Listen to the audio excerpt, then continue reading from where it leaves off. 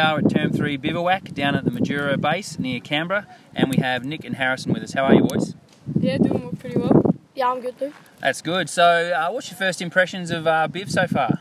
I'd say it's a lot different to any other camp. Obviously, you're wearing camo the whole time. It's a lot. It's formal in a way, and I find it. There's lots of range of activities. Yep. So when you said formal, you mean like it's structured?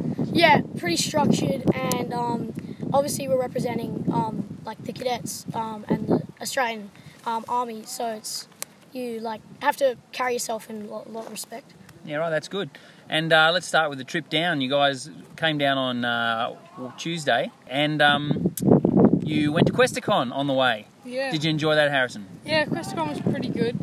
I had been there before, but it was just cool going back and like recapping on all the the fun activities and stuff you could do there, all the opportunities. What was your favourite thing there at Questacon? I personally love that ball machine where the ball just goes up and down and around. Yeah.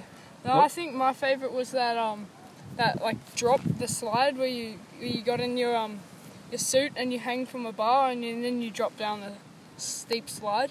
So I'm going to be a sneaky science teacher here and ask, what were the principles? What was that all about?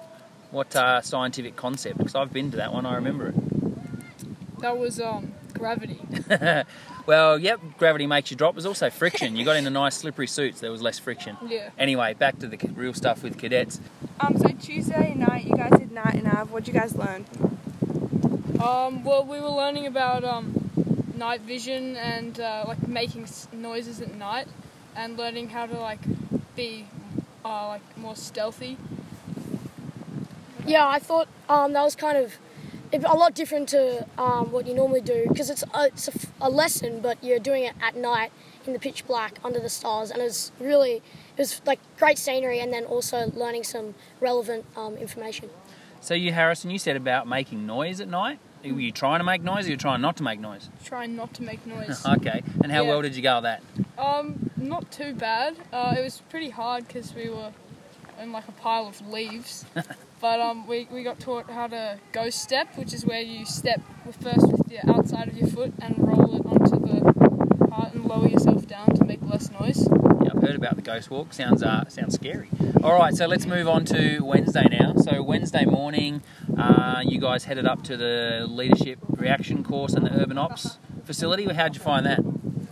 Very interesting. I mean, I love doing those sort of like group work activities, and some of them were really hard, and you had to really like communicate and solve the problem. Okay, so Nick, why don't you tell us about the leadership reaction course? What was the challenge you had there? So the hardest one was you had to get over a wall with about 7 people, and then over the wall you had to drop down onto some chains, and all you had was a rope. You had to bring the ammo box with you, which helped you step up the wall, and then you also had a plank, which helped you get across the chains. You had to use a lot of coordination and balance, which we failed at. Harrison, would you mind explaining to me what urban ops is? So the urban ops challenge was we were led into this like large facility with like heaps of levels, and we had to first we played like these games of hide and seek where we tried to find the other group in as little time as possible, and then we put ourselves in the situation of a house fire, and and we just tried to escape from that. And evacuate. Yeah. So that's the one with the container ships that are in like a bit of a village sort of thing? Yeah. And you move through? So boys, Wednesday afternoon you guys did nav and Raytel. Tell me about that. What did you guys learn?